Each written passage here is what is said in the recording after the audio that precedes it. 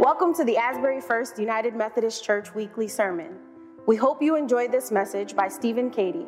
For more information about this podcast or other ways to connect, please visit asburyfirst.org.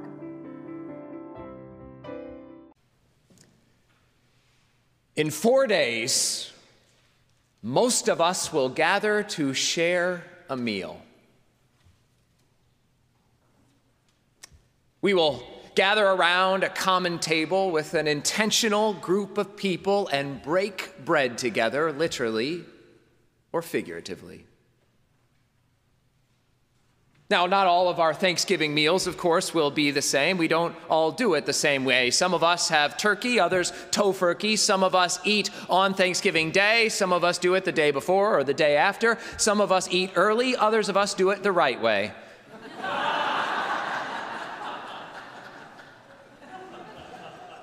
But the point is, if we are lucky enough to have a meal to share and people to share it with, we will do everything in our power to do so this Thursday. In T-minus 4 days, we will share a meal together.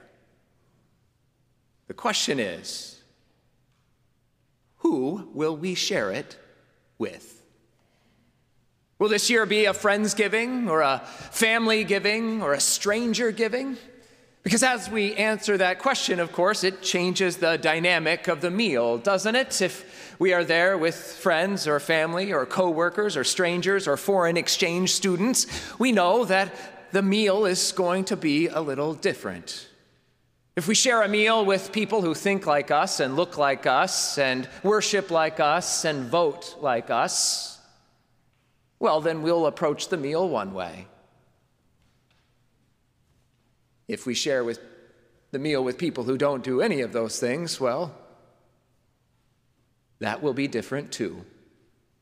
We're a little rustier at that kind of meal, aren't we? It takes a little more preparation. And you know the preparation that we speak of. How many conversations do we have before the Thanksgiving meal about the conversation at the Thanksgiving meal?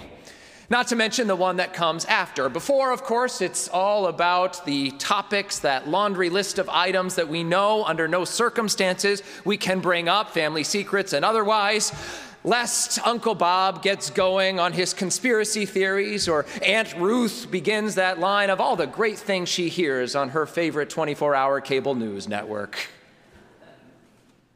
After the meal, of course, it's all of those items that we clearly forgot to add to the list this year that we will note for next year. And at some level, it makes sense, doesn't it? Who wants to have their Thanksgiving dinner ruined by Aunt So-and-so's racism? Not me. And yet it does seem like a sort of missed opportunity, doesn't it?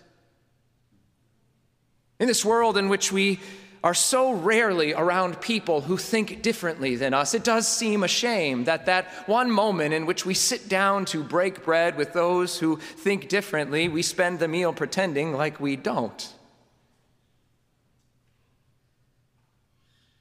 We miss something, don't we? And we are different. All of us are a little different, aren't we? Sure, at some level, we all human beings, all of us, we long for kind of the same things, meaning and belonging and a little hospitality. But other than that, we're a little different. How we approach it is a little different. I have some gifts that maybe you don't. You have some gifts that maybe I don't. And we come to the table and we learn something a little new together. We find our way together as we share those gifts around that common table. And maybe in breaking bread, we have our eyes opened. We wouldn't be the first. We remember that story from Scripture, don't we?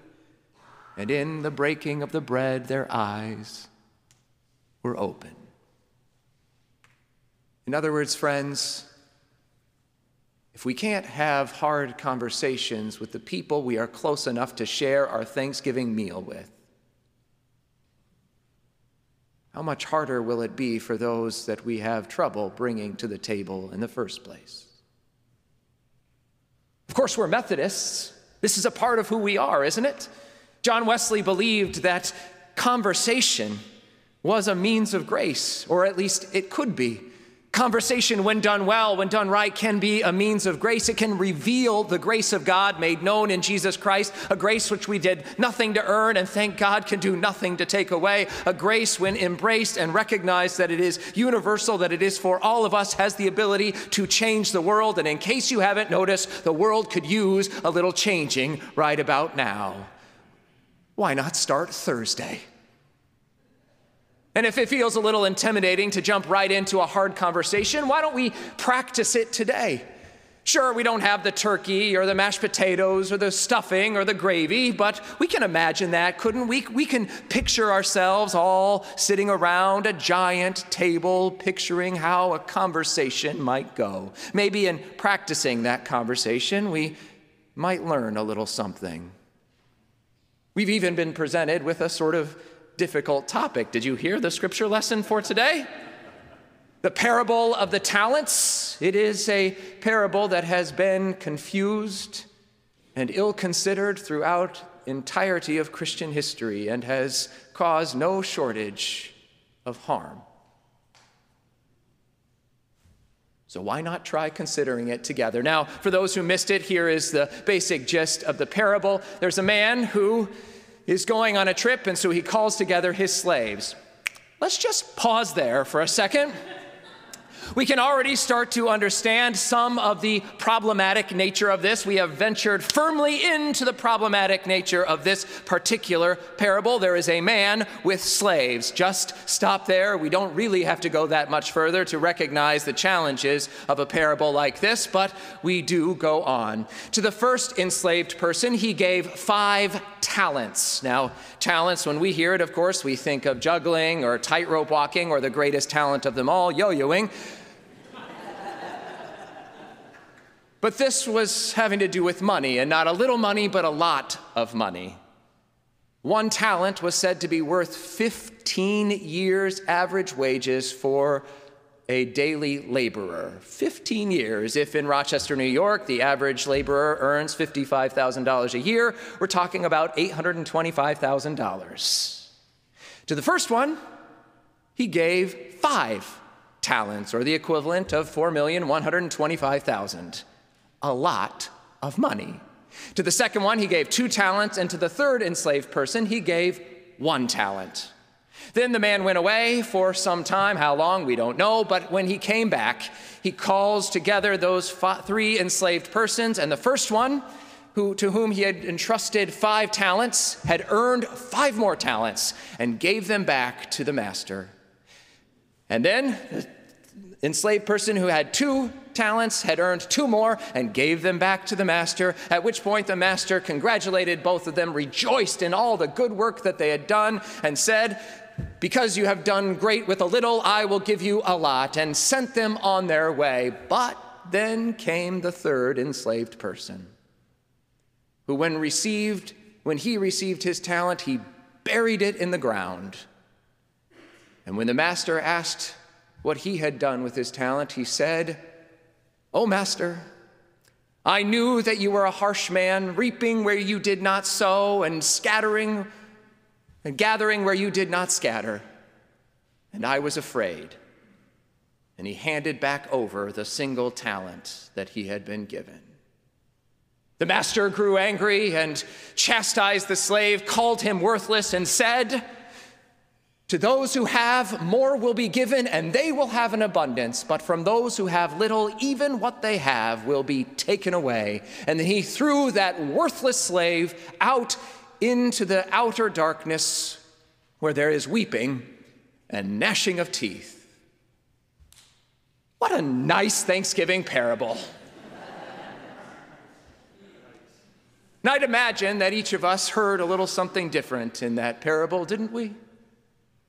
As we think around our proverbial table, that big table that all of us found a seat at this morning, somehow managed to, based upon, what we brought to the table when we came to the table, and certainly what we are facing when we walk away from the table, we might have each heard this particular parable a little differently. Not that the parable changed. There may be some translation issues or something, but the parable is what the parable is. It's just that sometimes we bring something a little different to it and we hear something a little different in it.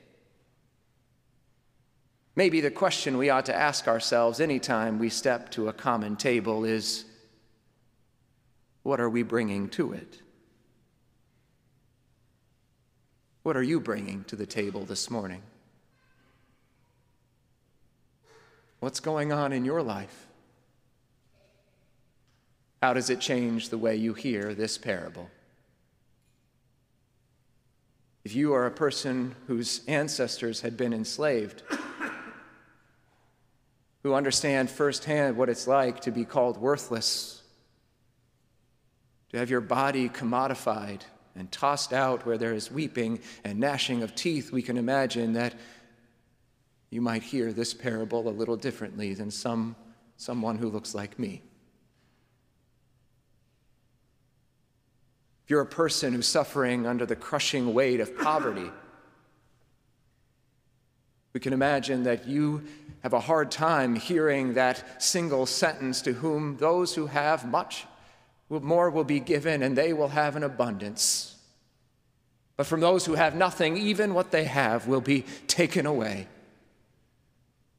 For the fundamentalists among us, who are really thinking about when Jesus is going to return, just like Matthew was thinking, then you might struggle with other parts of this passage. The point is, what do you bring to this passage today, and how does it hit you?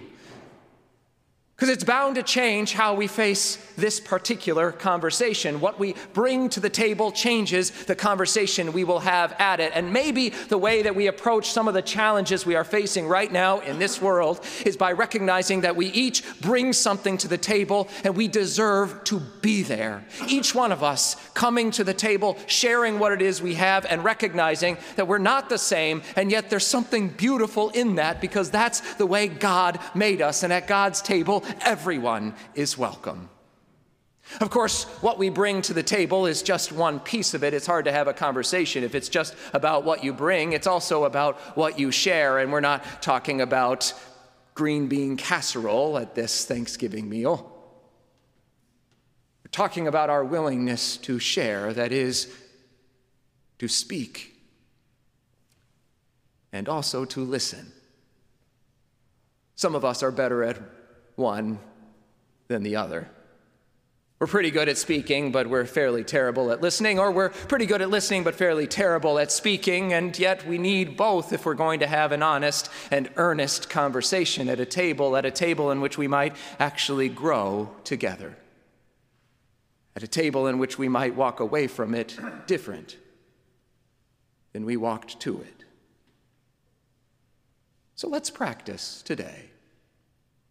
We don't have the turkey, but we can picture it. Maybe we're passing around the turkey and the gravy and the stuffing and the mashed potatoes, and we're lumping it all together, as is the right way to do it, and we find our way eating, and as we do, somebody just starts off with a simple statement about the passage that they heard. They say, all that language about slavery is really problematic, isn't it?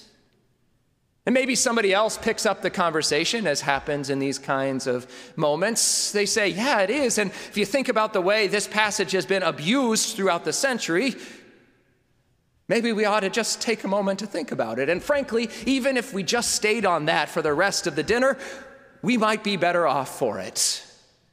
Too often, Christians forget that we have, throughout the centuries, baptized our bigotry. We have turned our own sin into something that we called holy.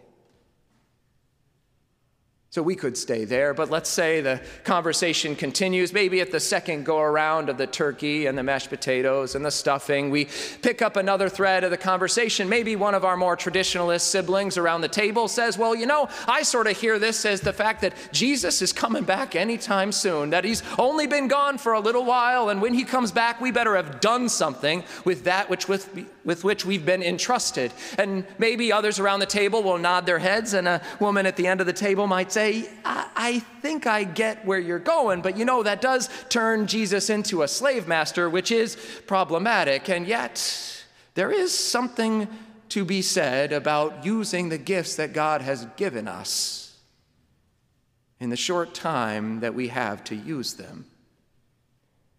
And maybe that leads into a discussion around the table as people are sharing the thirdsies around the table of just times that they've used their particular gifts and the way that they've failed or not to use those throughout their lives until we get finally to the clearing of the plates and dessert, or at least first dessert. It is Thanksgiving after all. When someone at the end of the table who hasn't said much finally decides to pipe up, and perhaps she says to the table, well, what if we're just thinking about this in the wrong way? What if she says, what if the slave master is really a stand-in for unjust systems? And that in this world, people get rewarded for participating in those unjust systems. Sometimes they even get rejoiced upon and have their bank accounts grow and their life seem good, and yet they still don't realize that in the end they're slaves.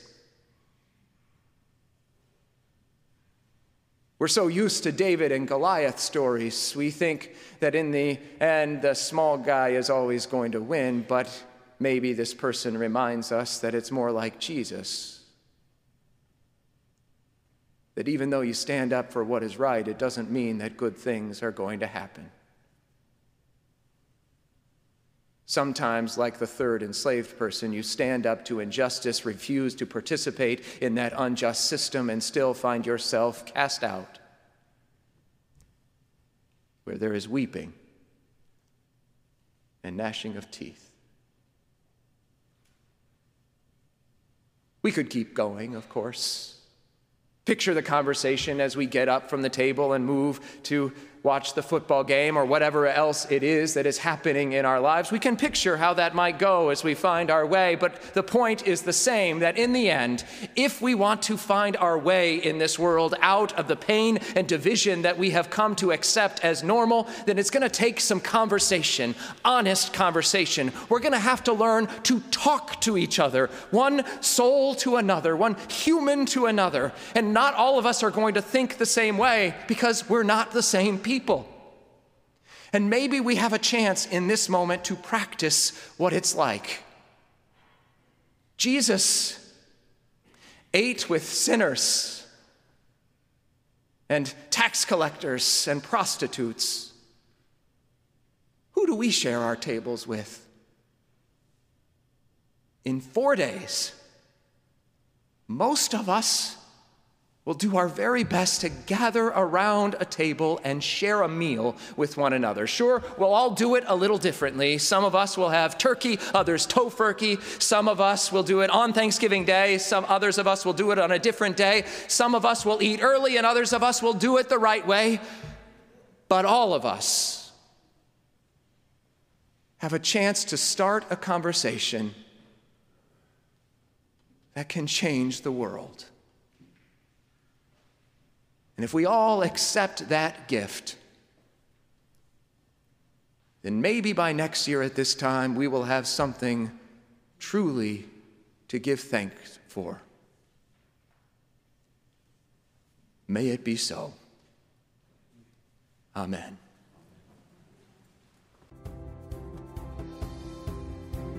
Thank you for listening to the Asbury First Weekly Sermon.